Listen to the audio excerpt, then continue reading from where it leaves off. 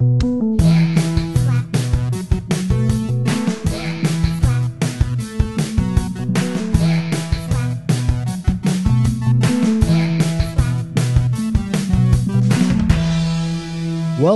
to Whacker Slaps presents Superior Slaps, where we look back into the archives of greatest hits records to determine if an album or a band or even an entire discography was actually good or just a product of the hype machine of its time.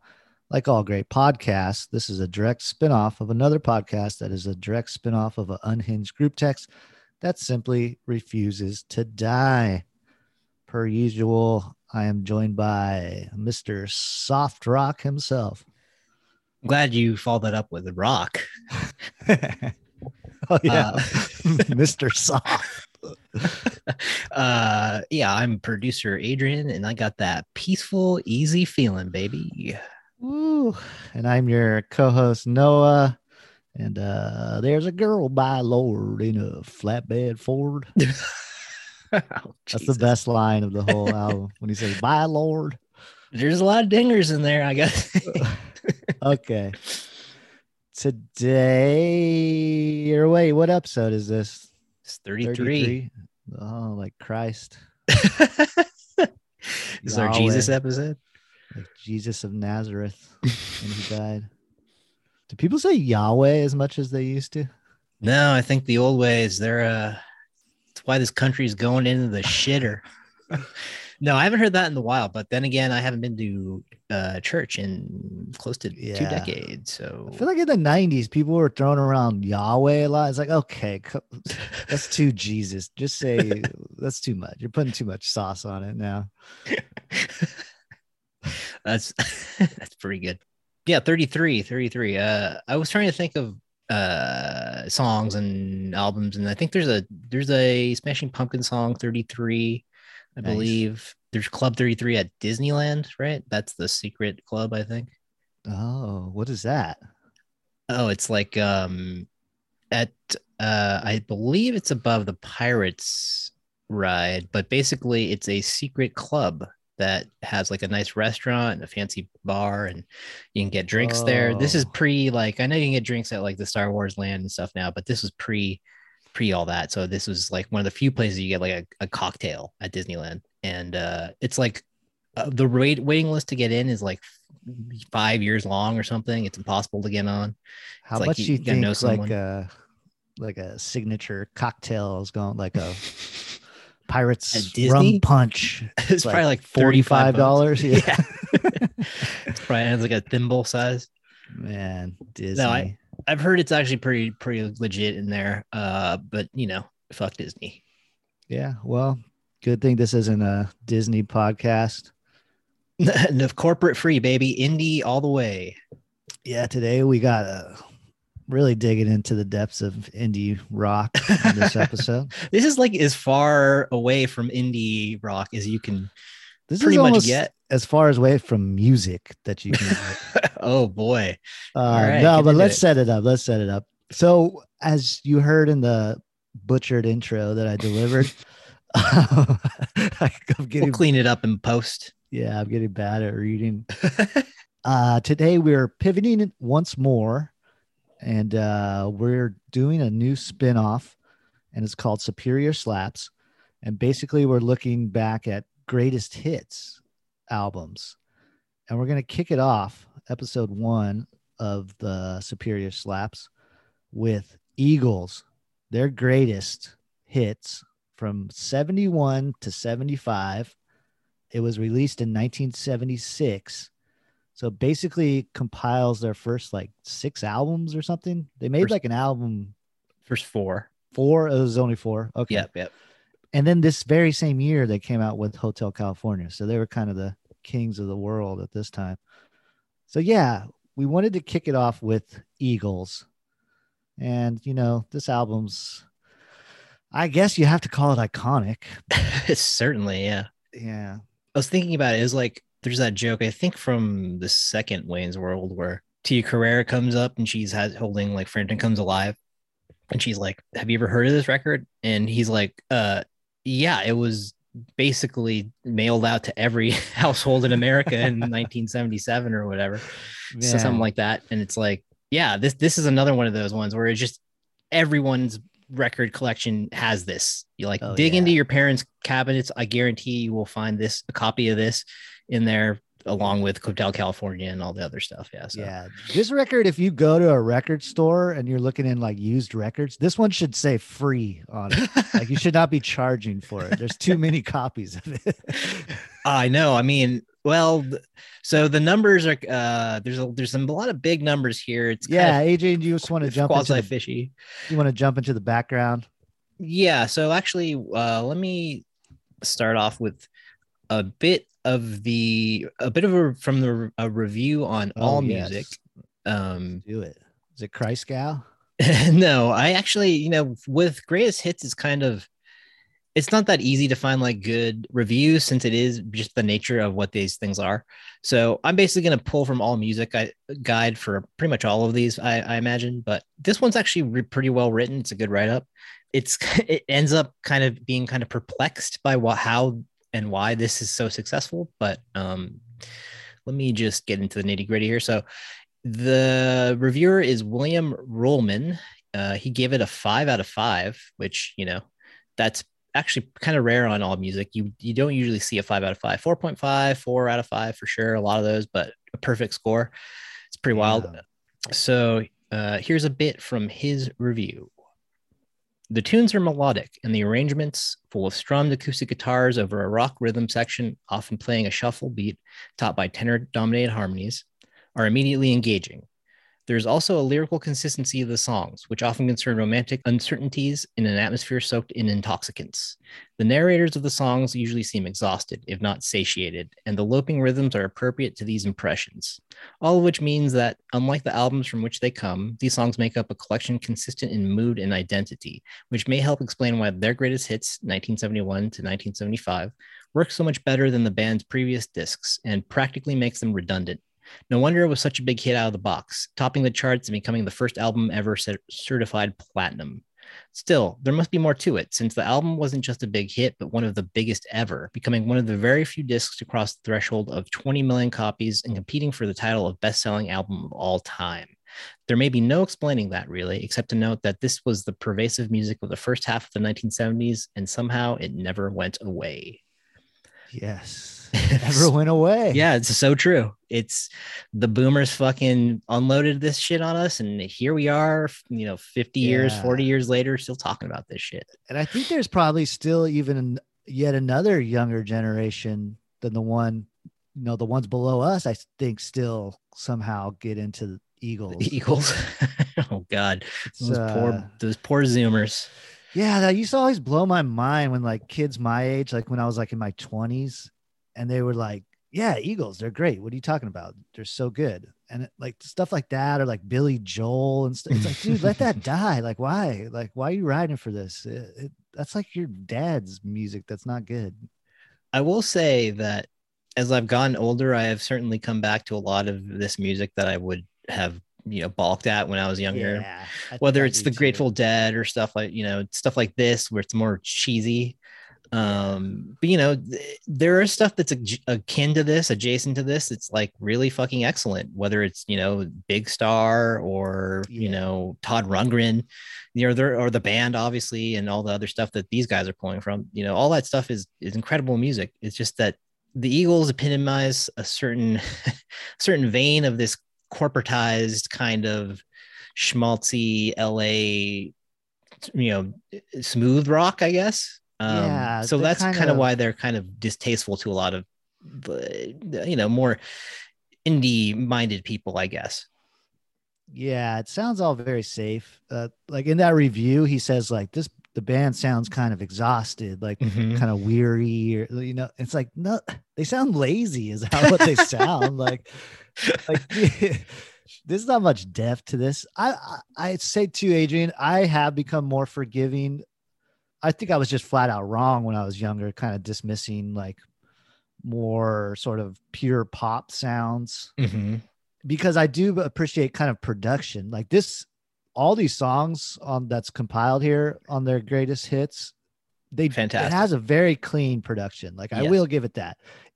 But at the same time, because it's such a clean production, the more sort of cornier elements of them really stick out. And it's like, oh, like, I give them credit. They found a sound and they just drive it into you. Like, they basically have a formula that if you're on its wavelength, you love it. It sounds like perfect. But if you're not, it gets tiring. And I listening to this album, I just get those flashbacks of like being in like a carpool, like going to school, and it's like the classic rock stations on, and then the Eagles, it would come on like every fifth song, and you're just like, oh God, like turn this shit off. I always like, my dad was he was a Creedence guy. Yeah. I feel like you never had, I feel like your dad or your uncle, whoever was turning you on to classic rock, they were kind of as like a divide. They were either Eagles people or they were like Creedence Clearwater people, and never the twain shall meet. I mean, my dad would actively be like, Eagles suck, son. Don't listen to what anybody says. They suck. Yeah. I mean, again, excellent musicians, excellent production. Like this is all top notch stuff if you're a fan of it, but it's plastic almost, or it just has, it lacks that kind of grit, and it's soulful, but it doesn't have any soul, if that makes sense. Like they're pulling from all this black music, they're pulling from all, but it's like the most white version of it. Yeah, white doo-woppy stuff, like that sort of California country tinged music, but without any of like the blues kind of bass. Yeah, the foundation. It's just, everything's so clean, which again, I've grown to like that's why I like, like disco so much, stuff that. Like I like that pristine sound, even yacht rock, although I think yacht rock gets people go ride a little too hard for yacht rock. Well, there's time and place, and there's definitely some hidden gems within those genres, and this genre for sure. But yeah, you can't really, it's like smooth jazz or whatever. Like it's fine, and it's okay to have it. And obviously there's a lot of great smooth jazz too, but it's like after a while you kind of like, I need some it's like too rounded. I need some points. Like, I need some sharpness, I've really turned a corner in the last year on smooth jazz, where like I freaking love it now. It's so clean sounding, but it's wild. Like, it's like, whoa, dude, these musicians are just so tight, and like the songs will be like 12 minutes long, and it's just like they're so locked into a groove. Yeah. Which is what I like. I don't think the Eagles really have, outside of a couple songs, the groove to me is just not there. And sometimes you can feel them trying to, like sound like R&B groups of the 60s, kind of sound these harmonizing, but it all comes off so kind of sweaty and cheesy and calculated, and just, Don Henley to me is just one of the worst vocalists. Like it's like one of the worst, I would say, rock musicians ever. I mean, just like a world-class asshole. And I'm sure if he ever somehow, if the Eagles lawyers ever somehow find this, he'll be sending us a cease and desist. But he's just like notoriously like a prick, right? Like all the stories. Oh, all these guys, I think, are cocky motherfucker. Right? They're all arrogant. Down a peg. And I think that's kind of why again, the personalities kind of make this band insufferable in a way. I mean, obviously there's, Glenn Frey and Joe Walsh and some of the other people are like, they're genius pre-Walsh musicians and songwriters. Yeah. No, well, there's some Walsh on here, but oh really? But yeah, like it's just the most, or no, I think you're right. I think actually Walsh, did he join for Hotel California? So he comes on Hotel California. Okay, that's right. I believe same year, but and I believe this is the last of Meisner. Bernie or Randy Meisner and Bernie Lee. Yeah, Randy Meisner, I think, leaves after this, and then the guy that went on to play with the Flying Burrito Brothers, I think, leaves off of this out. Dude, Meisner, what's his name? Yeah, Meisner. Randy Meisner. Randy Meisner. Yeah. Randy Meisner, dude, with the high pitched vocals. That kept me going. Dude, totally. Because it's hilarious, dude. It's so funny. Like I was like, it kind of works though. Like, oh yeah, it does. He's doing like a BG, like a Barry Gibb yes, voice. exactly. Like he's hitting those notes. I mean, there are times where I was straight up like, wait, that's there's no female vocalist here, is there? Yeah. Like, is that Linda Ronstadt? Right. Nope. Exactly.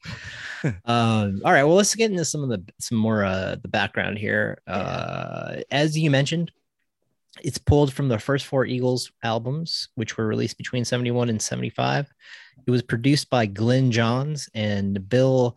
Okay, I'm really gonna fuck this up. Szymczyk.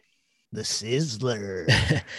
Glyn Johns, of course, famously recorded a lot of big records. I think he's getting a lot of play lately because of the Let It Be documentary, which he's all over. Oh, yeah, that's right. Interesting guy, recorded a lot of big records. The various songs were recorded at Olympic and Island Studios in London, the Record Plant in Los Angeles, and Criteria Studios in Miami. So, you know, since it's pulling from four different records, there is a lot of variety, but like you're saying, the cleanness of the recording makes it all kind of fall together. Like it doesn't sound like it's pulled from four records. Like sometimes greatest hits will have like distinct sections where you're like, oh, that's from this. Like I think the Blur greatest hits is an example of this, where there's a lot of stuff where it's like, oh, that first part is like kind of the Brit poppy stuff, and then more of the experimental stuff on the back half. But this is all kind of smooth and one piece, even though it's, you know, broken up from different singles. Which there was 9 singles that they pulled from, plus the album cut Desperado, which I didn't realize Desperado wasn't a single, but it makes sense because it's kind of more of a ballad, kind of slow song. And all of them, except for Tequila Sunrise, charted in the top 40, with 5 of them in the top 10. So these guys were fucking monsters at this point, just gigantic band. And One of These Nights and Best of My Love both topped the singles chart. Yeah. So if you look on their Spotify, dude, they have a billion plays. A billion? Yeah. Man, I'm not surprised by that. Like Hotel California has like a billion. I think like Take It Easy has like a billion. It's crazy. That is wild. Just unheard of numbers. So this record was released by Asylum Records on February 17th, 1976. It is the first compilation record by the Eagles, but definitely not the last. It was issued between their 4th album, One of These Nights, from 1975, and their 5th album, Hotel California, which was also a monster hit, released the same year, 76. Yep. Irving Azoff, the manager of the Eagles, claimed that they had decided it was time to put out the greatest hits because they had enough hits. But Don Felder disputes that, saying that there was no decision from the band to release the record. Like they had no say in it.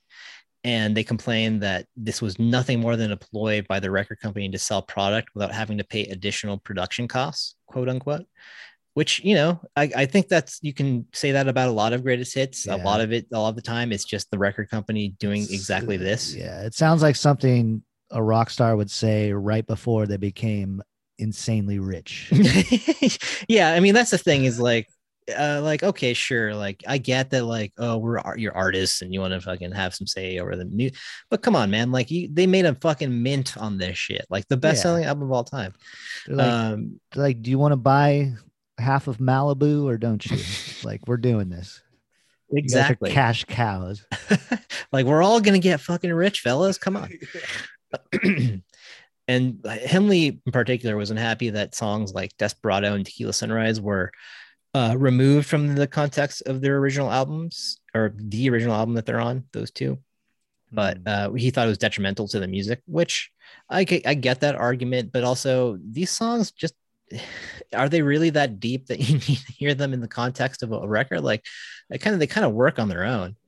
But he did say that all the record company was worried about were their quarterly reports. They didn't give a shit whether the greatest hits album was good or not. They just wanted product.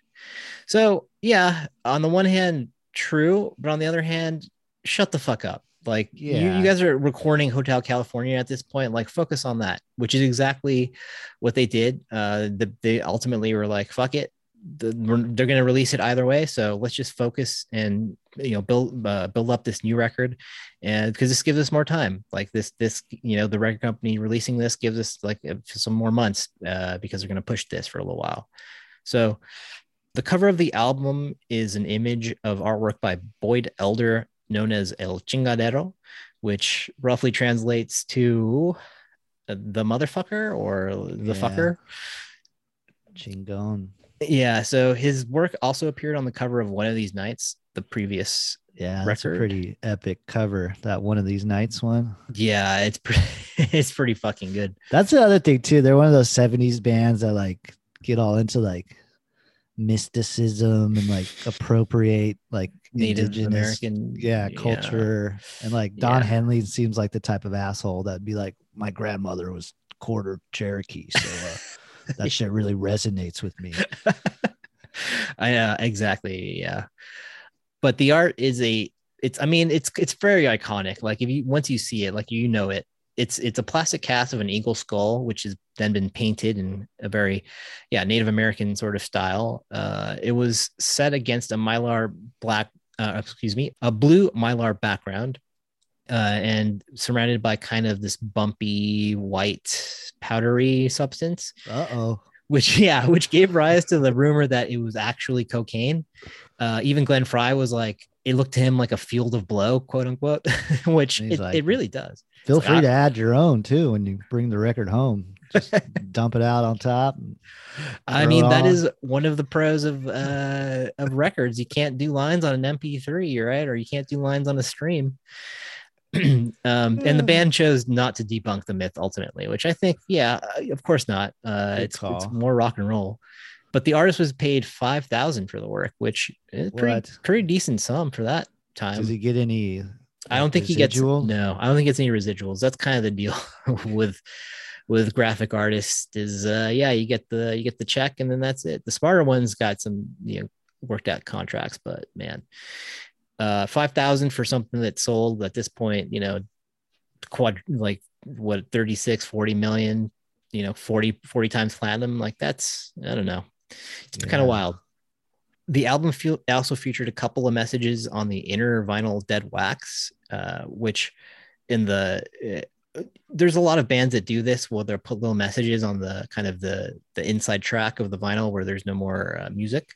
Mm-hmm. But these two messages were Happy New Year, Glyn, reference to Glyn Johns, and With Love from Bill on sides 1 and 2, which I think is probably a reference to another producer or the manager maybe. Anyways, upon release, their greatest hits reached number 1 on the Billboard 200 and stayed there for 5 weeks. It was the first album to be certified platinum, which means that it reached 1 million copies in the US. Damn. It received that in a week, which is pretty crazy.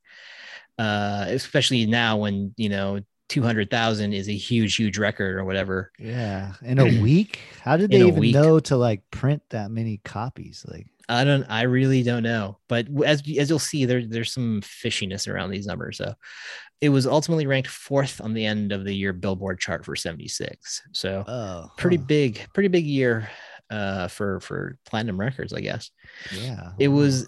It spent a total of 239 weeks on the Billboard 200 as of 2018, which I think I'm guessing Dark Side of the Moon probably still has the record in terms of the longest amount of time on there. It has gone on to be 38 times platinum, or actually 45 with the latest numbers. It's 45 times platinum. It was the best-selling album of the 20th century in the US and it remained so until MJ's death in 2009 when it was surpassed by Thriller finally. These two have been kind of neck and neck for that title for a while. But hasn't it surpassed it once more too? Because yes, and then it regained its title in 2018. Damn, they're going round for round. Yeah, it has sold 45 million copies worldwide as of 2020. So 38 times platinum, 45 million copies worldwide. And globally, it is the best-selling greatest hits and the 3rd best-selling album of all time. So huge record, like beyond even anything imaginable today. That's what, and it's 3rd, and what Hotel California is in the top 10 as well, right? I believe so, yes. And I think another one of their records as well. Probably the ultimate hits or whatever, the one that combines the post Oh, yeah, Hotel maybe. California probably is huge too. But as I've been mentioning, there is some skepticism about these numbers, with certain years reporting not matching up with Nielsen SoundScan numbers, which is another kind of aggregate of record sales. Warner Brothers, who distributed the record, say that the figures come from a newly discovered sales dating from 76, which that seems very fishy to me. Like, oh, we just found that we actually sold millions more copies back in 76.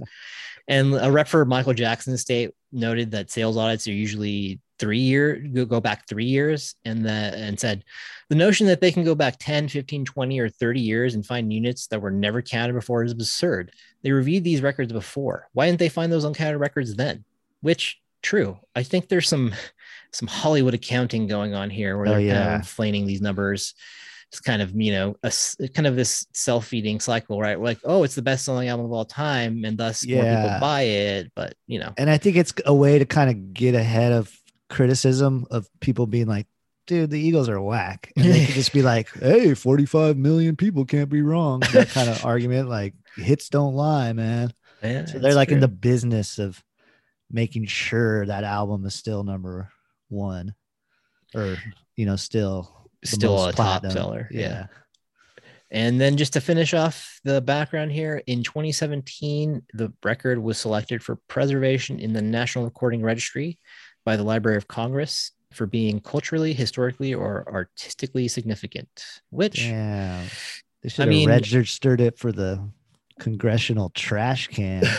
well, we can argue about the merits of it artistically, but certainly culturally and historically, it's a huge record. I mean, the first platinum record, that's, whatever you want to say about the music, like that's a big deal. Like, Yeah. Yeah. It taught a lot of dads, how to rock, how to love, how to live. right now out there's hundreds of dad rock garage bands playing these songs. Yeah. Right now at a wedding, somebody's dancing to Desperado. At a funeral, it's being played. I actually went to a funeral and Desperado got played. It kind of got me in that context. That's kind of yeah, that's kind of badass actually. That's the way to listen to it. All right. Well, what's next? What is next? Yeah, so what their deal, I think we basically covered it. They're soft rockers, dad rock, kind of country-ish tinged. I would say once their follow-up Hotel California added a little more kind of sleaziness to it, a little more down and dirty rock. More Drogas. Yeah, more coked up. Walsh got him brought the party. But yeah, what would you say their deal is, Adrian? I don't know. I mean, I think we've kind of covered it, but one of the biggest bands of all time, one of the biggest dad rock bands of all time. I mean, they're just, in terms of like classic rock and classic rock dinosaurs, like they are one of the tent poles of classic Yeah. rock. You know what I mean? Like you're saying, like just consistently on the radio for the past 40, 50 years. I think today, even now, I'm sure Oh yeah. they're playing the Eagles alongside like whatever counts as classic rock now, Foo Fighters and whatever, Yeah. Nirvana. Yeah, just that kind of easy to swallow type of music, that. But it's funny because to me, there's not a lot of rock here. It is like, I don't know. It's like you look at some of their contemporaries, like Steve Miller Band or like the Doobie Brothers and stuff. You could feel a little more kind of like pure rock and roll with those guys, but I don't know, these guys are just so polished. Yeah, well, they took all of the things that everyone else was doing and they smoothed it up, like in a Yeah. like in a rock tumbler, like they just, all the stuff that was like made everything else interesting, they commercialized it and made it kind of like, yeah, easy listening, right? Which again, they do it very, very well, but Yeah. it's not It's the like most interesting and engaging music. Bob Seger was too grimy. I'm an Eagles man. Oh Jackson man. Brown, he's too sensitive.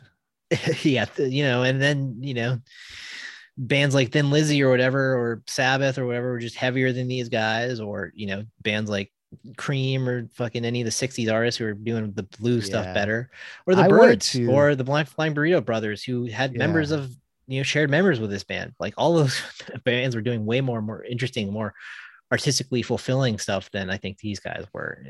Just for me. Yeah, the last listen, I gave it another listen this morning.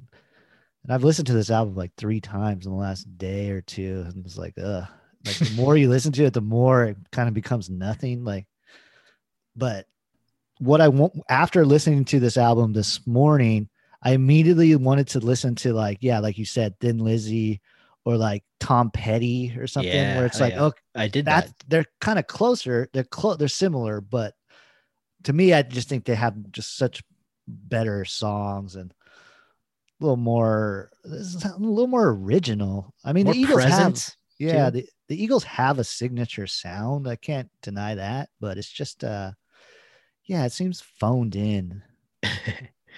It's not. It's It's cheesy. yeah. It's pure cheese for sure. Yeah, too much cheese, not enough sleaze. That's a T-shirt. So what's next? Should we hear from? Oh, we do have a voicemail. Yes. Should Okay. take a little from our exiled host, Caleb, who is currently on Daddy Watch. I feel like he's about to let off, dude. He's about to pop off on Eagles. Did you listen to it yet? I haven't listened to it yet. This is going to be like the end of Hit 'Em Up, Tupac song. If you're down with the Eagles as a fucking crew, fuck you too. Well, he's certainly been very outspoken about his feelings on the past couple of artists. So here we go. Here is Caleb's thoughts on the Eagles. Daddy, this is your fearless host, Caleb, out here in the fatherland. Doing my sabbatical. Calling in about the Eagles Greatest Hits episode y'all are doing, which is pretty appropriate, being the Eagles pretty inseparable from the whole dad rock thing. They're like the '96 Chicago Bulls of dad rock in a lot of ways. What are my thoughts on them though? I hate to be another white guy on a podcast quoting the Big Lebowski, but I fucking hate the Eagles. I think I always have, and I probably always will. They're the result of, like, if you take legitimate musical happenings, whether that's kind of like what was happening in Laurel Canyon at the time, what was happening with, people getting back to kind of like pre-rock roots music, blah, blah, blah, whatever. You take that and you just kind of remove all the soul and interesting things and all the kind of outer influences and all the deep kind of thinking around it or whatever. And you just kind of distill it down to the most boring ass fucking insipid, bland, easy listening pieces of it. There's a reason why they're some of the best selling artists ever. It's they're just there. They're just fucking there. Yeah, I don't even know if I should be saying that much about them, because I don't. What do you really say about the Eagles? They're just fucking there.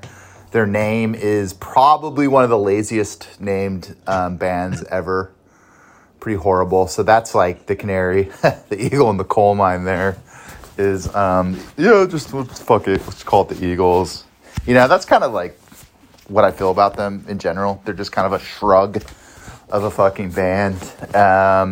I guess they're pretty good at layering harmonies and writing catchy tunes, but like I said, it's like they're feigning something more like rocking and more deeper, but it's just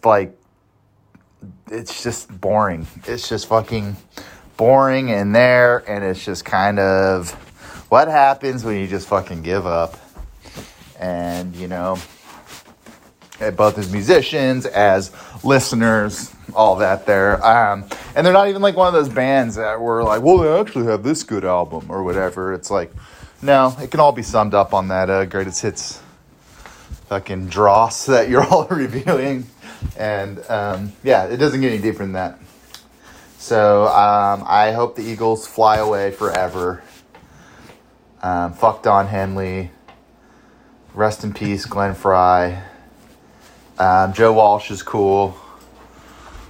Respect to that guy. I don't know who the other dudes are. They're pretty fucking boring. I hope you guys are doing well. I like this new pivot to, you know, kind of addressing big, huge releases and greatest hits and, you know, deconstructing classic rock. I think that's a cool endeavor. I'm excited to hear what your thoughts on this are. In conclusion, I fucking hate the Eagles. Everyone should hate the Eagles. And they should donate all this money that they made off of this greatest hits album to underprivileged kids who want to pick up an instrument or, you know, learn how to make beats or whatever. And to give something back to music that they have taken from us for so many years. Okay. Daddy out. Yeah, pretty spot on. Kind of what we've been talking about. Just sort of, you can sort of admire it, but when you really get into it, it's bland. It's just, it has no flavor. It has no, there's nothing to latch on to. It's just the easiest music to listen to. I mean, it certainly does feel lazy in a way. Like, I mean, again, exceptional musicians, but somehow these songs just feel, I don't know. Maybe he's right. Maybe they would fit better in the context of their albums, but I don't ever want to explore the Eagles albums. Yeah, discography. I know. I wonder what are their B-sides like. I wonder if there's anything decent. So I will say that I accidentally listened to the Eagles' first record because I was clicking through and it has a blue cover as well. So I was oh man, fuck. All right. Okay. And then I was like, this one doesn't sound, is this? And then I realized what it was and I let it ride.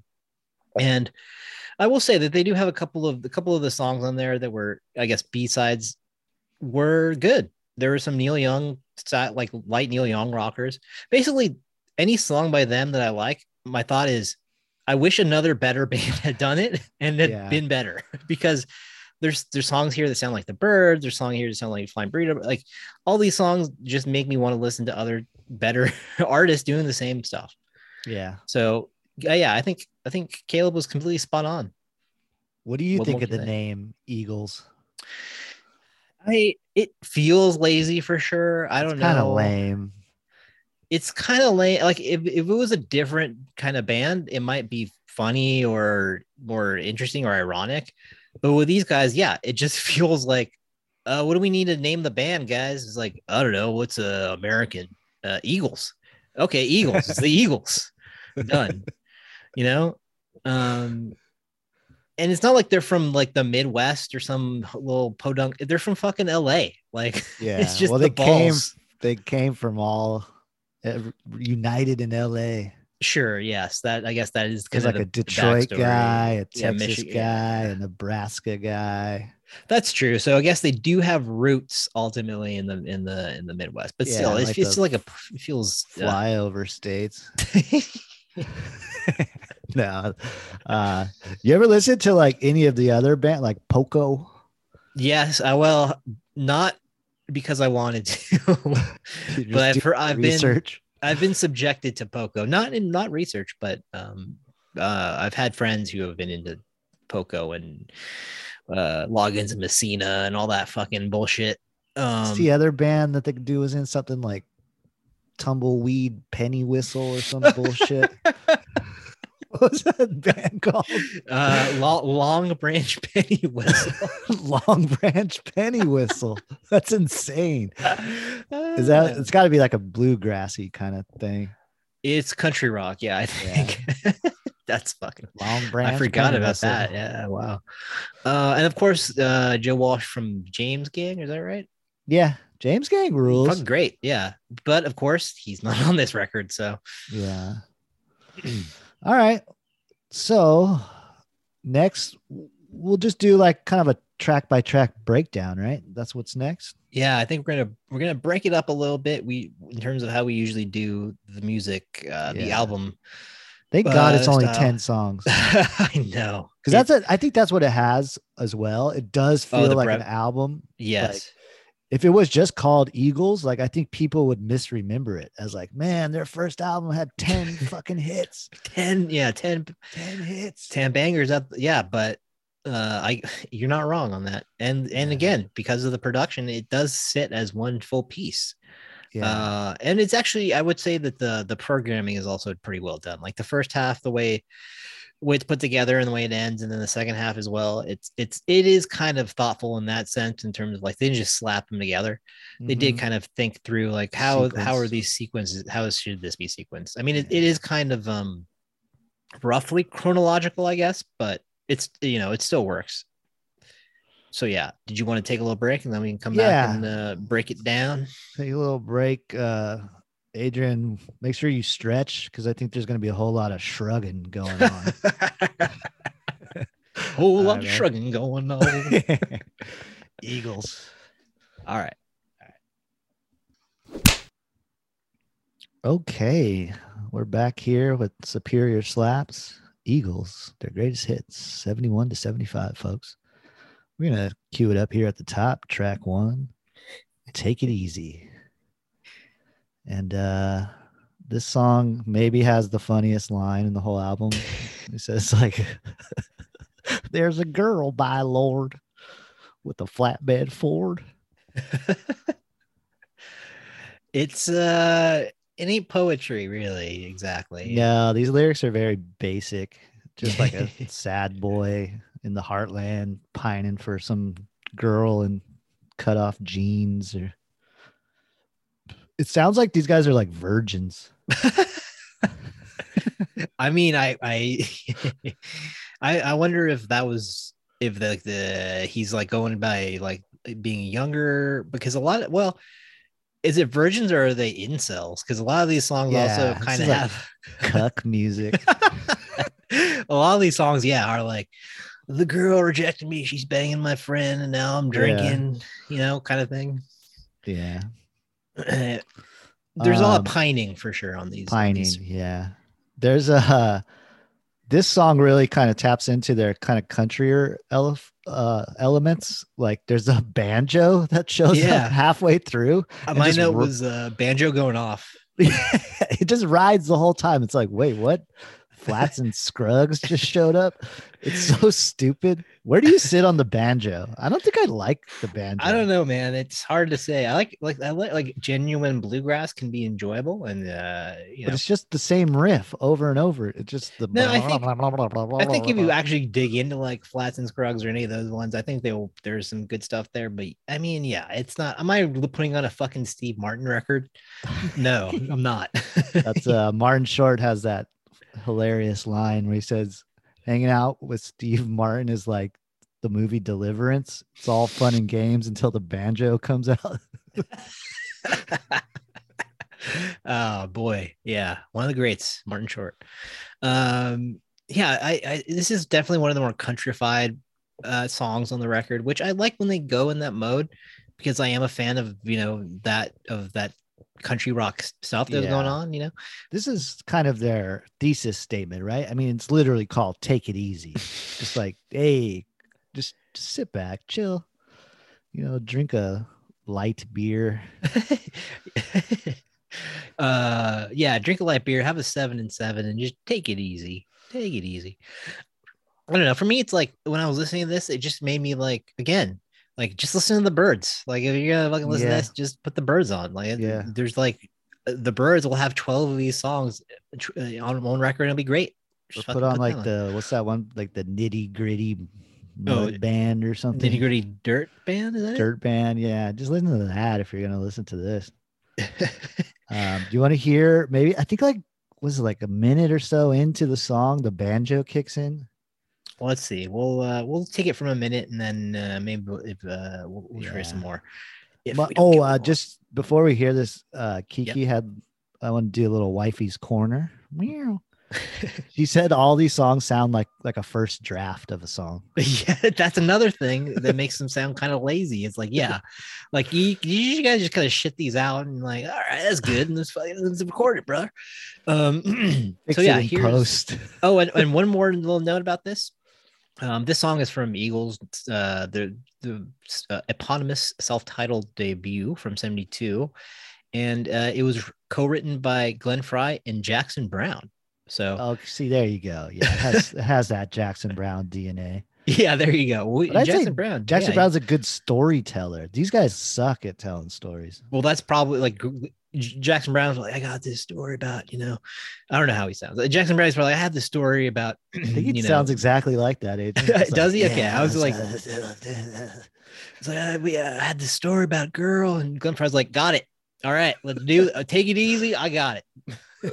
All right, so here is a little of Take It Easy from Eagles 1972. Well, I'm standing on a corner in Winslow, Arizona, and such a fine sight to see. It's a girl, my lord, in a flatbed Ford, slowing down to take a look at me. Come on, baby, don't say baby. All right, forward it. Let's hear that banjo. I'm also afraid if we literally play the max second over the max, they're going to shut us down. They got a team of lawyers ready to swarm. Fair use, baby. We're discussing this, so I think we're good. Anyways. A parody. Yeah, exactly. We don't want to get Frank Ocean over here. Well, I was gonna say those harmonies are actually pretty good. They're very syrupy, but and I'm a sucker for that kind of stuff. And I think this is a track where they're definitely a highlight. Yeah. But let's see if we can get some of that banjo. Hold on one second. Oh yeah.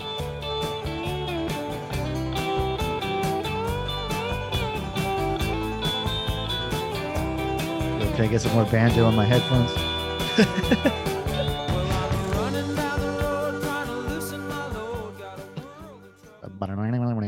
I don't know why, but trying to loosen my load just sounds wrong. You got 7 women on my mind. What's the math on that? 2 that want to blow me, 3 that want to show me, 1 says she's a friend of mine. Yeah, something like that. Oh boy. Oh man. Oh, I got a quick anecdote about that song. Yeah. I went to my buddy was like, yeah, these guys want to jam out with me. Our buddy Alex, he was like a punk rock singer. Mm-hmm. Like, yeah, they're looking for a singer. I don't know. Do you want to go with me? So I was like, yeah, let's go. So we went to their practice space and we were just like drinking beers, watching them jam. And they were kind of a punk band. Yeah. And then they go like, Alex, you want to take a shot, man? Sing a song? What should we sing? And the drummer goes, do you know that song Eagles, Take It Easy? They're like 7 women on my. I was like, what? I think you guys are a punk band. And Alex was like, nah, we could do like a NoFX song or something. So then they did like, what's that song called? Linoleum or something. Oh yeah. Pretty good track. Yeah, actually. He killed it, but I don't think he joined the band. Fair to say. I can see kind of, I have a note in one of these songs later that I could see a punk band definitely having a good take on, but yeah, I don't know. It's just, it's just like you're saying, like, is it the kind of their thesis statement? Is it kind of like, to kick it off, they're like, all right, here we go. This is the one. This is how it's going to be. It's a little country, got a little rock and roll, got some harmonies, smooth, and some just stupid, fucking terrible lyrics. Then okay, to be fair, they're not completely bad, but yeah, I think Kiki's right. First drafts on all of these, for sure. They're good at what they do. What they do just is not good. Fair enough. Right. Shall we move on to track 2? Track 2 coming up on Eagles, their greatest hits, 71 to 75. We got Witchy Woman. Ooh, yeah. Is it pronounced Witchy Woman or Witchy Woman? Well, it's spelled witchy, but you hear the song, it's definitely witchy woman. Which of course His song is Santana called. They want their fucking again. See exactly. They want like you to if, stop bastardizing their if you sound. if they were like, hey, Carlos, we wrote this song for you. Like I think he'd fucking knock it out of the park with this one. Yeah. But instead, we get this kind of faux Spanish-ish kind of semi-banger, Yeah, and this is like right from the jump. Don Henley. I'm like, dude, your breathy vocal. Oh Get yeah, that shit out of here. It's so corny. This one also from the Eagles debut. It might be their best song, but it's long and corny. It's not even that long. It's only 4 minutes long. It just feels interminable. So long. Of course, made famous by Seinfeld episode. Yeah. Elaine. Elaine suggesting this should be her beau's or her couple's song with her Eagles loving beau. But the song was co-written by Don Henley and the aforementioned Bernie Leadon. I think we mentioned him anyways. Yeah, who was another member of the band. That's the Burrito Brother guy. Is he the Burrito Brother? Okay, yeah. I thought so. Okay. And one other note I had here is that I think the background vocals help make this track. Like I think it'd be a little too dry if it didn't have that. It's about the heaviest they get. Yeah, which is really not saying much because it's not that heavy. Do you have any timestamps on this, or should we just? No, we gotta go from the jump, man. That epic. Yeah, you're right. All right, here we go. Sound the alarm. from the tippy top. Here is Witchy Woman. Oh, there we go. Doing like a war beat march.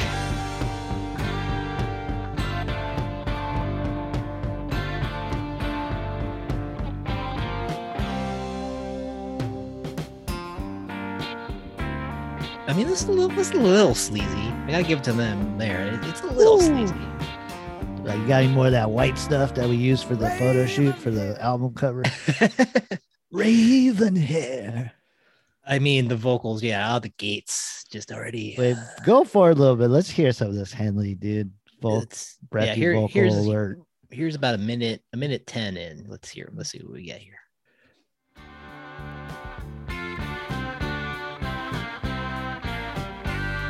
Good riff.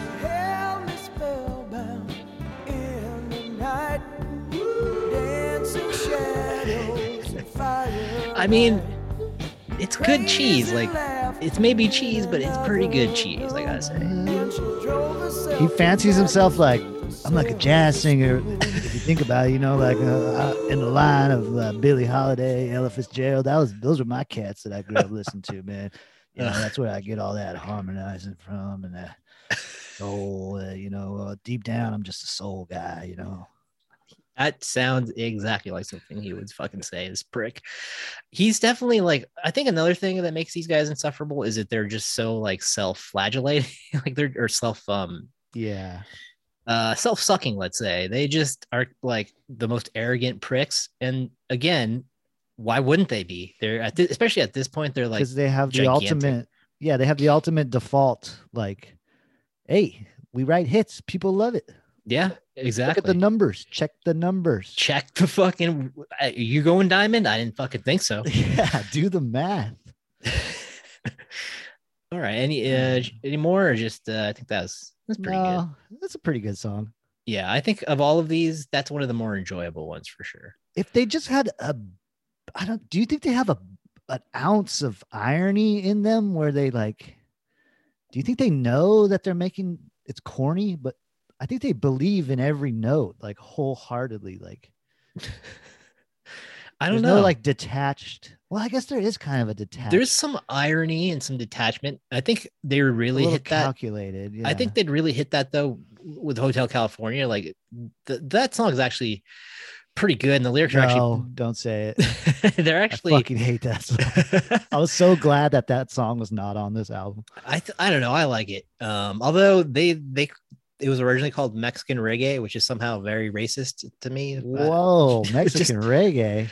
Yeah, that's what they call it. Like it does sound like that. That should be a genre, but not by these Not guys. exactly. Like if it was said by someone cool, like like I don't know, fucking Toots or something, I was like, oh, that sounds like Mexican reggae. Like, oh, that yeah, hell yeah. But because it's Yeah. fucking Don Henley, like, nah, it's Mexican reggae, man. No, no, thank you. Yeah. Anyways, Like- that's getting off track. here. Antonio Aguilar's Mexican reggae. Yeah, exactly. All right, so track 3. Oh, yes. Welcome back. We got track 3 for you off of Eagles, their greatest hit, 71 to 75. And it's a little Lion Eyes. Watch out. That reminded me, did you ever see that trailer? It was I can never remember the name of the movie, but I remember the trailer so well. It was a Jamie Foxx vehicle, one of his early like star roles. And in the trailer, he's like being held at gunpoint. He's like, "You're not going to shoot me. I could see it in your eyes. You don't got the heart." And then the guy shoots him. He's like, "You got lion eyes." Yeah, what is that movie? It's called like it's like a one word thing, I think. Yeah, there's a lot of one word nondescript Yeah. semi-crime caper Yeah. movies, or not caper, but anyways.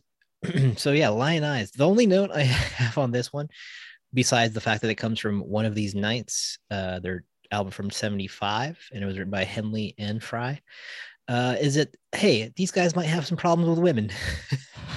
Because every song, like this Witchy Woman's about being bewitched and entranced and seduced by a woman, and this one's kind of about like cheating and lion eyes, obviously. But yeah, I'm not sure that these guys have the most healthy relationship in terms of when it comes to women. Yeah. I think when it comes to just anybody they come across, because don't they all famously hate each other? Oh yeah, it was just hilarious because I think the original goal with the group was like, hey, we're all coming from all these other bands and We're all jobbers. We're all jobbers. Let's get together and kind of put our heads together, and we're all songwriters, singers, and Yeah. to do it. And then they ended up, oh no, this doesn't work. They're just fucking 5 egos here. They're just fucking butting heads. Fry and Henley are like the polar opposite of like Lennon McCartney, where it's like they didn't grow up together. They're not friends. They barely talk. They hate each other. Exactly. It's like they're cursed to forever write these boring, stupid songs. And come together and break apart over and over. Yeah, when hell freezes over. I gotta admit, that's pretty good. Like if I was like stoned in 1994, whenever that shit came out, I'd be like, hey, that's pretty funny, man. Remember they're unplugged? Oh God, yeah. It's like, why do they need to go unplugged? Like, aren't they already unplugged? They're already half plugged as it is. Like, we don't fucking. I want to see Eagles plugged. All right, Lion Eyes. Unplugged. That's the best way to listen to the Eagles. If you ask me, unplug the speaker. Unplug the speaker. Exactly.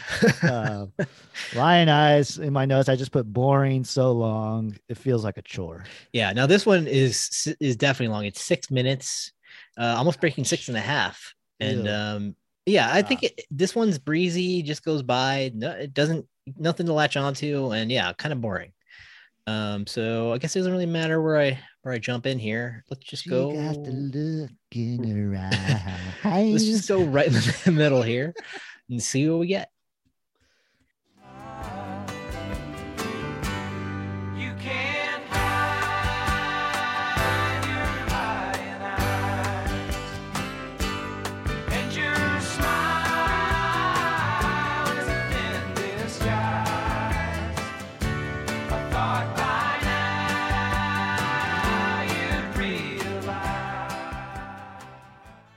Yeah, just the elongating of every one word syllable, like one syllable word, because they can't write words that aren't one syllable. That's why this song's 6 minutes, because it's just like, like drones on. Yeah, it's very rare where a song where every instrument sounds beige, but they somehow managed to do it here. I guess the drums are kind of on point. The drums. I'll say the drums are always on point. I gotta fucking give it to him. He's a pretty good drummer. Henley on the drums, dude, on the skins. The bass is a little disappointing. I wish the bass was a little tighter, a little more locked in. There's some good Nicer. lines on here, but yeah, overall, I think yeah, drums are pretty standout. That But would this probably be song, my greatest whack of this album. Would be Lion Eyes, maybe. yeah, I wasn't sure if I had one on here, but I'm gonna say Lion Eyes is for me is that too. We'll get more into that later, but yeah, I think that's about all I need to say. We need to say about this one, huh? Yeah, let's move on. Song number 4, Already Gone. Ooh. Yeah, my ears are already gone. Our listeners are already gone. I mean, It's I an thought okay riff. It's yeah, big star-esque. I put that I thought it was a nice little rocker. I think, I think for me, if this was indie, like this is the one I was talking about, where if this was indified by like a garage band. I was trying Yeah. to think of that garage band that's they have a female vocalist. They had like some a big song a couple of years back. Anyways, if it was like by someone like that where it's like, you're kind of stripping it down a bit and then kind of amplifying the rocking parts, like it would be low-key good, I think. Mhm. um Yeah. It's a pretty good riff at the top, I guess. There's a part where there's like a backup vocal and the guy just like says, he's like, that's right. That part always makes me laugh. I forgot to timestamp it, but it's like, he's like, that's right. yeah, yeah, I know exactly what you're talking about. And Already Gone is from On the Border from 1974. So yeah, Again with the whole you know, cowboy, yeah. Southwest kind of bullshit. Like, you guys are fucking not cowboy. Like, come on. Like, you guys got a poncho in Tijuana and drank some tequila and you thought you're fucking, whatever, South of the border. tough shit, but some bad hombres. But yeah, and it was written by Rob Strandland and Jack Tempchin, who are kind of Eagles collaborators. I'm not sure if they were ever like official members or anything, but they co-wrote some of their songs. So yeah, here, you have a timestamp here? Should we just jump in? The opening riff is kind of good. All right, here is Already Gone from the jump. A little big star riff. Totally. And texture is kind of big starish as well. Like, can't you see this kind of like a little faster and a little punked up? Like, I Yeah, totally you see it. could. It has a little more of like a bottom to it, like a little more oomph. Like, Yeah, here deeper. actually, this is a track where the bass does actually kind of work. Yeah. It feels good, and they do hit a groove that's actually not bad. Kind of a little bit more infectious than the other ones. But yeah, let's get a little deeper. And here's about the 2.5 minute mark.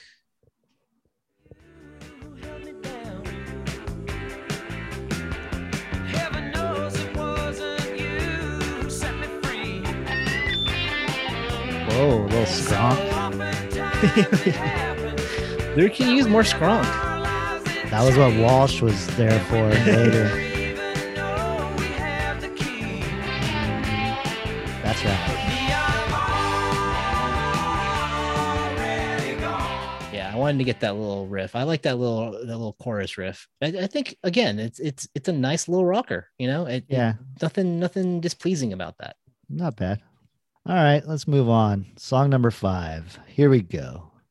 All right, end of side 1. Oh yeah, flip over that vinyl. I actually had to check my records today. I was like, wait, do I have this? I know. Did it slip in? Did I just get it? Like, did it come with my record player? Exactly. All right, here we have a little Desperado. They bring the strings, dude. They go all out. This song Yeah. is like legit. Millions of people out there, this is their favorite song. To them, this is the greatest song ever written. Can't even touch it. Yeah, to them, this is the epitome of poetic, beautiful rock and roll music. And it certainly is something. Although I will say the dude from Seinfeld was kind of right. It's kind of like, it kind of does grab your Mesmerizing. attention. It is mesmerizing, yes.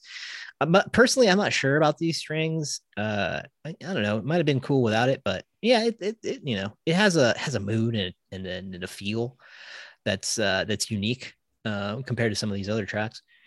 And it is the titular track from the album Desperado, released in '73, and it was written by Henley and Fry. Yeah, I had a religion teacher in high school play this song as like some, I don't know, he's trying to make a lesson out of it.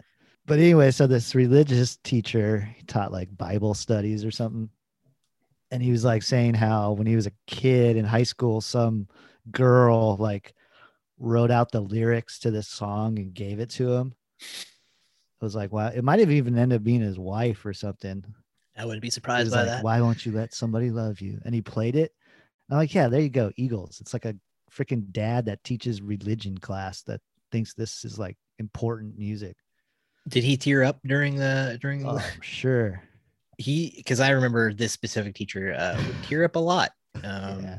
He was a good guy, you know. But He was, yeah, he was. I wouldn't go so far as to say a good guy, but he was a nice guy. Yeah, he had a bunch of CDs. He was all into like Beatles and like the Who, Steely Dan.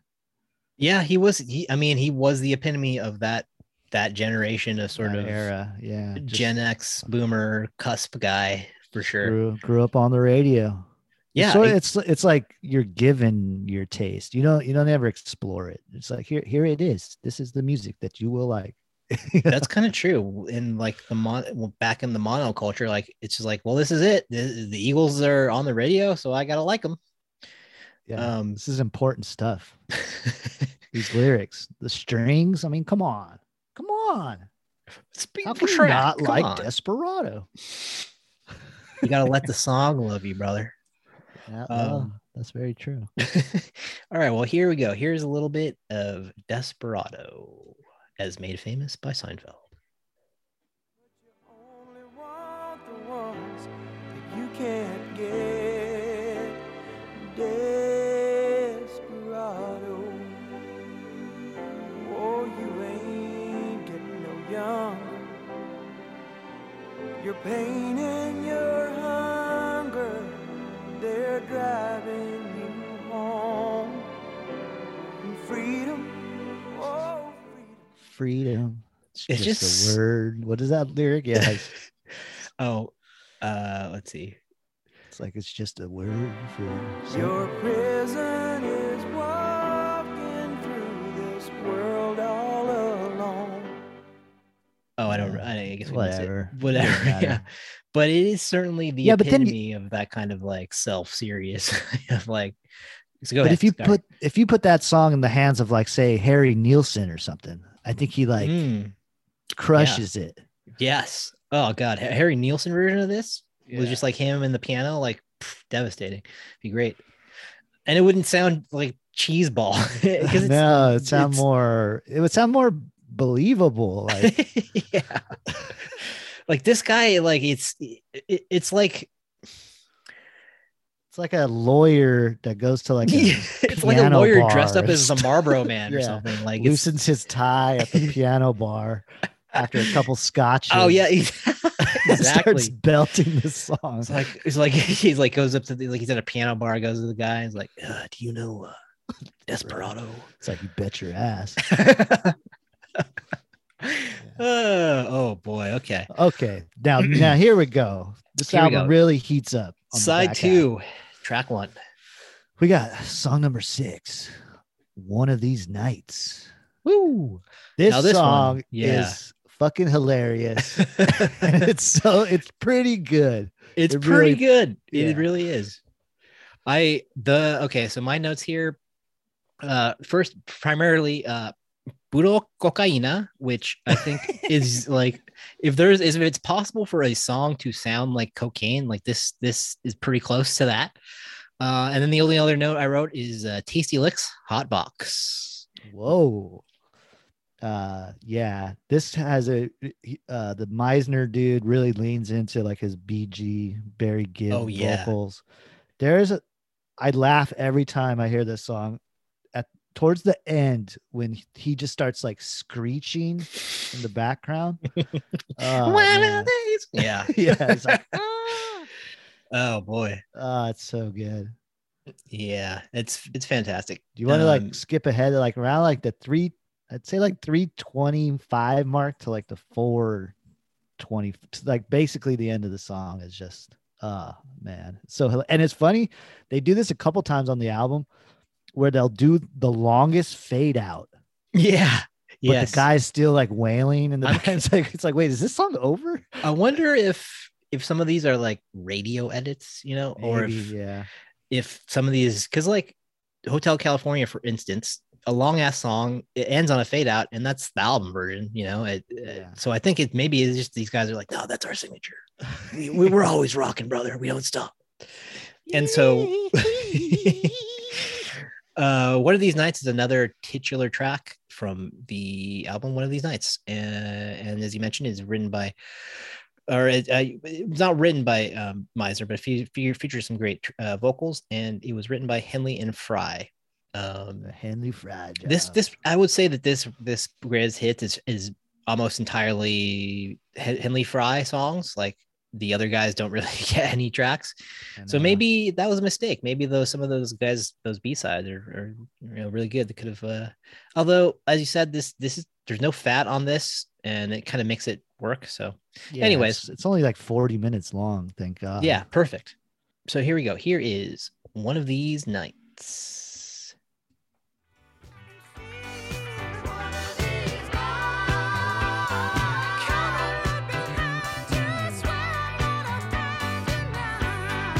Another one with a good bass line.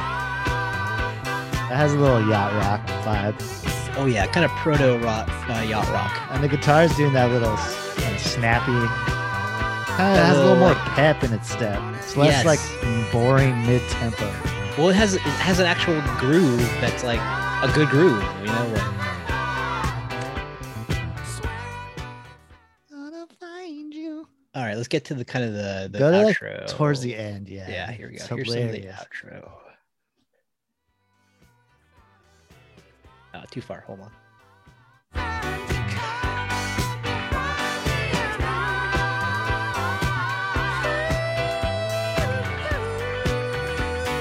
Get it.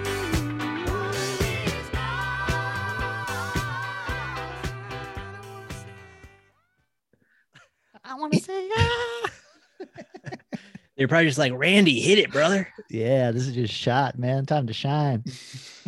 Oh man, have you seen the documentary Now parody about the Eagles, Oh, I think so. Yeah. where it's like like a sort of career retrospective, and it's Oh, right. Yeah. It's supposed to be the what's that Eagles doc, right? yeah, what's that thing called? Like On the Run or something? Something like that. Some stupid. Yeah, I kind of like that documentary though. It's a good doc, actually. Yeah. But yeah. But they do a send up of it on Documentary Now. The what are those guys' names? Fred Armisen and Bill Hader. And Seth Myers. Seth Meyers. Yeah. But there's a hilarious part in it where they're talking about the Meisner guy kind of finding his Oh, yeah. high-pitched voice, which is funny too, because that happened to Barry Gibb. He never used to sing like that, and then Yeah, one that's day right. he tried to do a falsetto, and it was like, whoa, where did that come from? Wild, man. Good. Yeah. And then it becomes the signature. Like, this is crazy.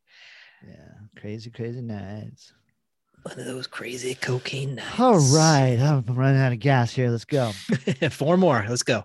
Song number 7, Tequila Sunrise. Now this is a shrug. Yeah. Definitive shrug. There's nothing about this song. It's neither, I mean, it's bad, but it's more just in one ear out the other. Yeah. It's meh. It's kind of just there.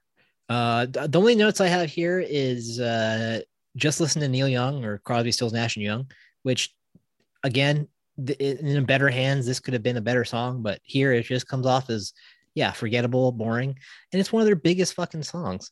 Oh, no. Well, one of their most I don't think it actually was a chart topper, but it's one of their more well-known songs. I'll say that. Yeah, You when always they play hear this, it in a bar, you know what I mean? Oh yeah, when they play this live, I bet you there's just a rush to the bar. People ordering tequila sunrises. Which, by the way, is a horrible fucking drink. Like Yeah. any drink that's that sweet. Just What recipe song for was disaster. what song was first? This one or Margaritaville? Well, I'm positive Margaritaville came directly after this. Okay. I think Jimmy heard this and was like, "Oh, we can do that. All right." Because I could see the Eagles guys being like freaking callous businessmen being like, wait, that fucker's got Margaritavilles popping up all over. We need a song. We need a you gotta about a give me a tequila- dime on every dollar on that one. Yeah, we need a tequila based song that can Oh, up- you're saying like we they could heard- open up a chain of restaurants behind it. Yeah. I'm surprised that hasn't happened, or it's some like a shitty bar to Tequila Sunrise. Do you even want to hear this one? We'll play a snippet. We might as well.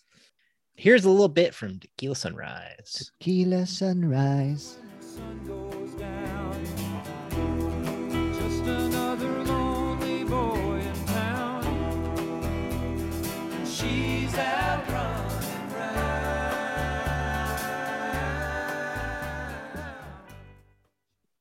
Cupped again in Margaritaville. Yeah, it's got a little slide guitar action going. It's all right. Yeah. I guess. It's mellow vibes, but ultimately very, very forgettable. It doesn't even break the 3-minute mark, so it's just a breezy little tune. Yeah. I did have a little side note here. Is there such a thing as a hangover song? We talk about hangover movies often in the group chat, but is there such thing as a hangover song? To like make you feel better, or because that sounds like a bad either hangover, that song. Yeah, exactly. Like, is there songs that are just a bad hangover, or are there songs that like make you feel better or that feel like a salve when you're hungover? I think there's definitely, I'll put on some music to try to make me feel better if I'm super hungover. Not this, I'm guessing. Not this. I put on like, I don't know, like something kind of light, like Motown or something maybe. Yeah, for me, that when I'm in that mood, I usually put on like something upbeat. Weirdly, I put on the shit that like I would hear blasting on a Sunday morning when my mom was cleaning. So like Sade, like Motown greatest hits, fucking throwing some Pedro Infante or whatever fucking in the middle of that. Yeah, something energizing. It'll get your spirits back. Yeah, exactly. All right, moving on. Track 8. Take it to the limit. Oh, don't you mean take it to the limit? One more time. I actually think. Go ahead. No, go ahead. I just put in my notes. I'm at my limit. I put another low key banger ? Because I think it does have that kind of like. I kind of dig the vibe, and I do like the pause. I think that makes the song actually. If it was just like take it to the limit, it'd just be too straightforward. But the hook, it works. I don't know. It falls on the album, song number 8. It almost sounds like a threat, where it's like, now we're taking it to the limit, motherfucker. We're gonna break you. And then just a couple. I didn't mention that Tequila Sunrise. It's from Desperado, which totally makes sense, and it was written by Henley and Fry. And Take It to the Limit is from One of These Nights, which again makes sense. It's another. So One of These Nights seems to be like the Cokes, maybe their best album, I guess. Maybe or maybe the one that we dig the vibes of the most. The most, yeah. Because it definitely sounds more upbeat, more. I don't know. Go ahead. There's a lyric in this song where he says, like, spend all your time making money, spend all your love making time. Like, what? Yeah, what the fuck does that mean? Okay. And this one was written by Randy Meisner along with Henley and Fry. Yeah, he's like, whew, thank God I got one of mine in there. I paid for my kids' college off of this song. Yeah, exactly. And this one was another monster hit by the Eagles. So let's see. You got a timestamp, or should we just go in? I can't remember. I put the 3:40 mark, but I can't remember why. Well, let's see what we got. Here is Take It to the Limit by the Eagles.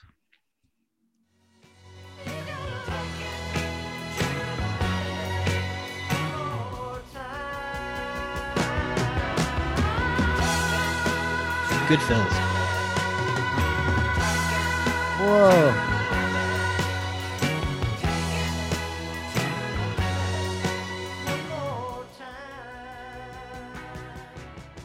So I think if we learn anything, Meisner, the bassist, right? Yeah. He's sort of he's like the X factor, man. He like saves these guys. I know. I was kind of wrong maybe about the bass. He's the MVP. I was kind of wrong maybe about the bass earlier because there's some tasty lines here. So Yeah, maybe well, it's his just that vocals are like so funny. yeah, I think maybe the bass is a little too buried for me for my tastes, but They could have mixed it a little differently. Henley though, he's rocking out on that. He's rocking out. The drums sound excellent, which I wonder if Henley was like, "Hey, you sweeten up those drums for me." Yeah. Yeah. All right. So yeah, low key banger for me. Yeah, that was one of, I'd say that one and One of These Nights probably in my top 2. Yeah, I'll agree with that. I'm not going to call any of these songs slappers, but that song's not whack. There you go. High praise. Okay, we're in the home stretch here. Yeah, last 2. Song number 9, Peaceful, Easy Feeling. And this is the song that I think is playing in Big Lebowski where in the cab. The dude is like, I hate the fucking Eagles. I love that it's a gigantic black man as well. It just sells the joke so much better.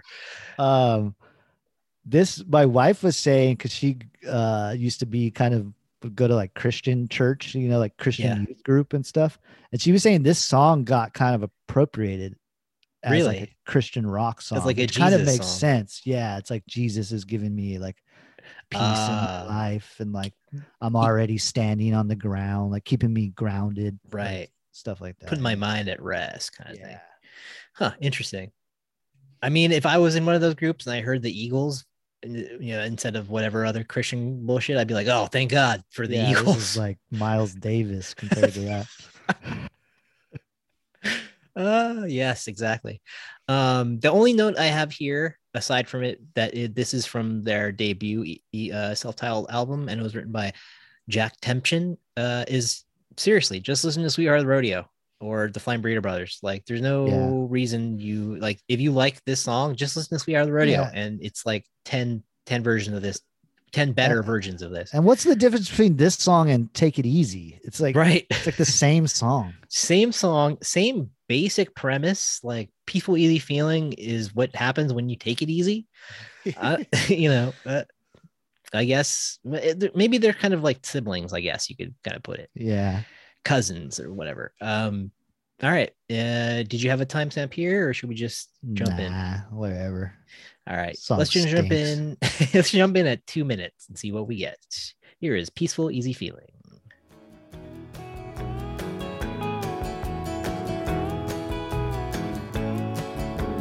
It also sounds like George Harris, but If Not For You. Oh, yeah. Which, again, another, like, if you just listen to fucking All Things Must Pass. Like, come on. I wouldn't be by myself if not for you. All right, so that was all instrumental. Let's get some of the vocals in here. Although that was pretty good, pretty pleasant instrumental. Yeah, they kind of had a little groove. And then the voice comes in and you're like, shut up.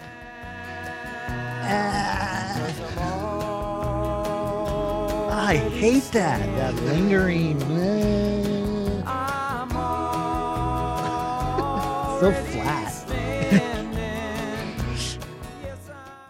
Yes, it's like those memes of like white people's chicken breast with absolutely zero salt or pepper. Like, that's what this is. It's a chicken breast with 0 salt and 0 pepper. Yeah, man. No flavor. All right, last one, finishing it up. Okay, here we go. We're almost there.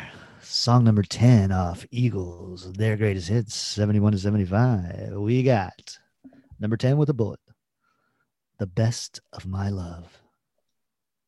And I got nothing on this song. I was kind of checked out by this one. I like this song. Got me. It's very schmaltzy, cheesy, but again, good kind of cheese, at least for me. Is this the second best song called this, or maybe the third? Oh yeah, because it's not the best of my love. That song rules. That's what I'm saying. Like, so this is definitely Probably Yeah. probably third or fourth. I'm sure there's another Who one that's sings that better one? than this. The Emotions. The or something? Emotions, great Yeah. fucking track. Speaking Great of song. great disco song, yeah. Yeah. I don't know. I felt like this was low key good, like just mellow vibes, and a nice capper to the record. I thought. Yeah. It kind of eases you out. Again, it's not one that you really have to pay attention to. It just kind of let it wash over you. Yeah. And By the time you get to like, peaceful, easy feeling going into this song, I was like comatose at that. I was just like, I felt drained. you were lulled. Yeah. It's just like a lull. Yeah, I know. I like this track. I think it ends the album pretty strongly. It was, I believe, one of their singles that topped the singles chart. So it was a pretty decent hit. I believe it. And this is probably a song that's getting played at a wedding as Oh, we speak. yeah. First dance or Literally, father-daughter dance. Yes, for sure. And it is from On the Border. It is written by Henley Fry and J.D. Souther, who I believe was another J.D. Salinger I believe came was out of another retirement. Eagles offshoot guy. But anyways, here let's just finish it off with a little of the best of my love. Whoa. That same old crowd was like a cold dark cloud. Did he say crap? We could never Crowd, I think. rise above. Same old crap. But here in my heart, I give you the best of my love. Voice, dude. I know. It's if it just had a little bit more character, a little bit more, I don't know, a little more, grit, it would fucking be better. But it's so smooth. Yeah. Well, you want to play any more of it? Nope. Should we start over from the top? Just go ahead and flip that record back over. We got Taking It Easy. God, that's someone's version of hell. Just over. I was talking to a bartender one time, Yeah. a friend of mine, and he was telling me, he's like, dude, one of the hazards of this job is when like a group of drunk people come into the bar, they're all friends, and they load up the jukebox with like the same song over and over. So he said the bar will get like Hotel California from time to time. He's like, and a lot of times it's the Eagles. Like they'll just nonstop. Like it's one of the shitty, or like Journey or something. It's like one of the shitty things where you have to, every time a group of people come in that are hammered, and it's just like, oh, here we go. They're going to put on Journey or fucking Eagles. It's like the fifth time this has happened tonight. I mean, I get it, but don't do that shit in public. Come on, you fucking throw some good shit in there and mix it up. Yeah. I will say though that after listening to this, I did listen to Hotel California over and over again for some reason. I like that. The song or the album? The song. I got Eagles pilled a bit, I guess. I guess it's just the solo that I think is like, it's just fucking, it's one of the best of all time.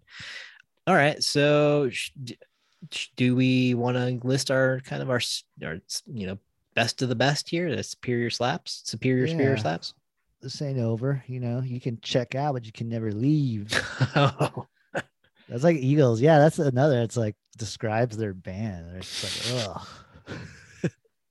You will never escape us. You'll never rid yourself of this smooth rock. So I would say, hey, I would rank it.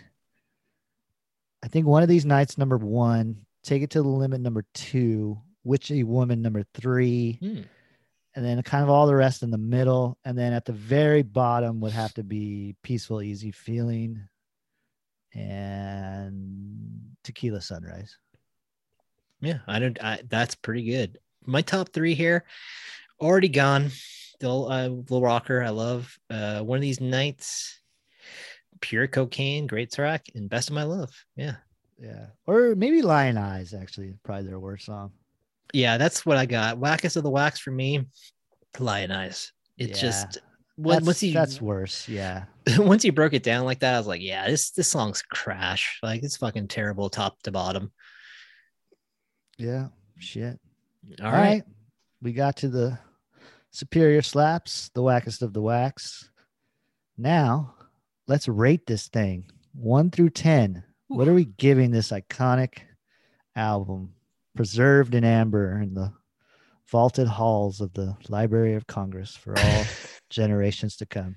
God, thinking about that, like alongside, whatever, Like, yeah, the alongside White like, Album and fucking, Duke Ellington, yeah, exactly. like Fucking, Charlie it's Parker. like Kind of Blue and Eagles, their greatest hits. Oh man, this, if anything, this will like kind of like be like, oh man, I need to cleanse myself immediately, and then you like jump into like Black Sabbath or something. You're just like, yeah, like okay, I do love music. I gotta remind myself. Oh, right, music's not terrible. Yeah, or it's not boring. It's not meant to sell beers. All right, 1 through 10. I got to give it a 5. It's middle of the road. MOR. Wow. Okay. I hesitate to go too low on this one because I think it is just in terms of what it is and what they, what it's setting out to do, which is make a shit ton of money and sell a ton of records. It did very well. I don't know. I'm gonna give it a 7.5. It's pretty good, pretty solid, high, but Mark. nothing artistically, nothing that's gonna knock it out of the park for me, but it's still pretty enjoyable, pretty breezy listen. Having listened to it 4 or 5 times now, 6 times, it goes down real smooth, and can't fault them for that. Do you think you're giving it kind of a weighted grade because it is such an iconic thing and it's something you have to sort of reckon with as a whole? Like it's like an exercise that's kind of my it's kind of my vibe with it. Yeah. Okay. 7.5 and a 5.0. Add those together and we get 3 that want to blow me, 2 that want to do me, 1 that's a friend of mine. What is that? Like a 6? Let's tabulating.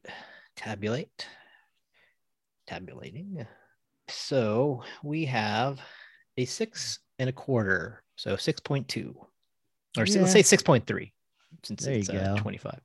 That's pretty good. Yeah, I think that's about right. It's about right. Yeah, I think when I was younger, bands like this would really piss me off. Now it's just like, oh, they're just an energy suck. It's not for me, But yeah, I'm not like, oh, this is like the worst thing ever. Right. Well, we're not railing against it like we would be if we were in high school, being like, fuck that shit. Fuck the Eagles. That's offensive. Yeah. Yeah, right. I agree. Okay. That was the rating. Whatever happened to this band? I mean, they're fucking still out there. Yeah. One of them died, Glenn Frey, right? I think a few of them may have died. Is Meisner not with us anymore too? I think let's double check on that. It's hilarious. They're one of those bands that have been around so long. So when you see like their photo for like their thumbnail photo, it's like Don Henley, Joe Walsh, all old as shit. And then there's always like just a young dude that's just like the new guitarist. 20 something. And it's like, dude, that must suck for this kid. Unless it's like the Eagles are his favorite thing ever. But could you imagine just touring with a bunch of rich old assholes? They probably just leave you alone, honestly. I mean, you probably have to deal with a bunch of pricks, but you're getting paid. These songs are they're not overly complicated, really. So it's probably a decent gig. But yeah, I think it would be that I would be stuck in Hotel California, be like, my God, I can't. What's going on? I can't leave. I'm trapped. Okay, so yeah, it looks like Glenn Frey is the only one of them has died, which is a little surprising. R.I.P. That was a couple years ago, right? It was 2016. 2016. Yeah. Too long ago. R.I.P. And also, did you know that Vince Gill is a member of the Eagles now? Which makes sense because everyone here is terrible. Country singer Vince Gill. Yeah. Wow. I guess they are like almost considered just country at this point. They have that same crowd. Yeah. Same audience a little bit. The Venn diagram of like modern country enthusiast and Eagles fan is very, very close. Yeah. All right. Anything else? Any personal anecdotes? You ever see these guys? No, I feel like they've played like the fair and shit in the past, and it just no desire, No. no. You know, I think hearing them secondhand on the radio in the grocery store is probably about as much as I want to hear them from here on out. Yeah. But I don't know. Who knows? Maybe I will return to this. Who knows? Yeah, maybe we'll come back and do Hotel California one of these days. I mean, it is a one of monster these record. nights. One of the Does biggest. that one in the have 70s. those shoes on it? What those shoes? Or is that a Don Henley solo track? The one that Beastie Boys sample. Oh, I think that's Henley's solo. Solo. That song's I kind of begrudgingly like it. Yeah, well, I mean, it has Life in the Fast Lane, and Oh yeah. it's pretty good. Guilty pleasure. Yeah, totally. All right. Final thoughts. Yeah, whatever. We did it. There it is. There it was. Their greatest. That sums it up. Okay, a game. I didn't do a game for this episode. Fuck it. They drained me. Oh boy. Okay, let's set up the next epi. Yeah. And we're going to continue with our Superior Slaps side show, our spin-off show. And next week we have another greatest hits that's also like in the top 10 albums ever sold. You know, it's gone diamond, multi platinum. Yep. And it's reached iconic status, much like this album.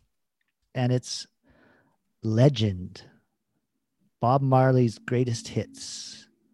Huge record. Another one where 1984. I think that's about right. Yeah, but again, another huge record that everyone seems to have on their record shelf. Oh yeah, and everybody had that. A lot of people had that poster, just the album cover. That's iconic. Yeah, which is funny because his hand is like by his mouth, but he's not holding a joint. Well, I've seen so many. I've seen so many photoshops or versions of that where he is smoking a fat J. Official title is Legend, the best of Bob Marley and the Wailers. We're just going to do the normal original issue. There is a deluxe one that came out like 2002 or whatever. Yeah, it's like 40 tracks or something. Yeah, we'll stick to this one. It has a lot of tracks on it already. It's already a double record, I believe. Right? Yeah, it is. One of those iconic fat CDs that you would see. Yeah, the 2-disc. But yeah, I'm looking forward to this. Full disclosure, this was originally planned to be a 420 episode, but in true stoner fashion, we didn't get to it. We forgot, man. Okay, let's do the outro. Yeah. Thank you to Kiki Ontiveros for the most slapping of theme songs. Thank you, Adrian, for all your stellar production work. Check out our website, whackerslaps.com. Make sure to follow us on the socials at whackerslaps. Talk some shit via email at whackerslaps@gmail.com. For I am Noah. And for Adrian, this has been Whacker Slaps. And as always, I don't know, take it to the limit. Bye.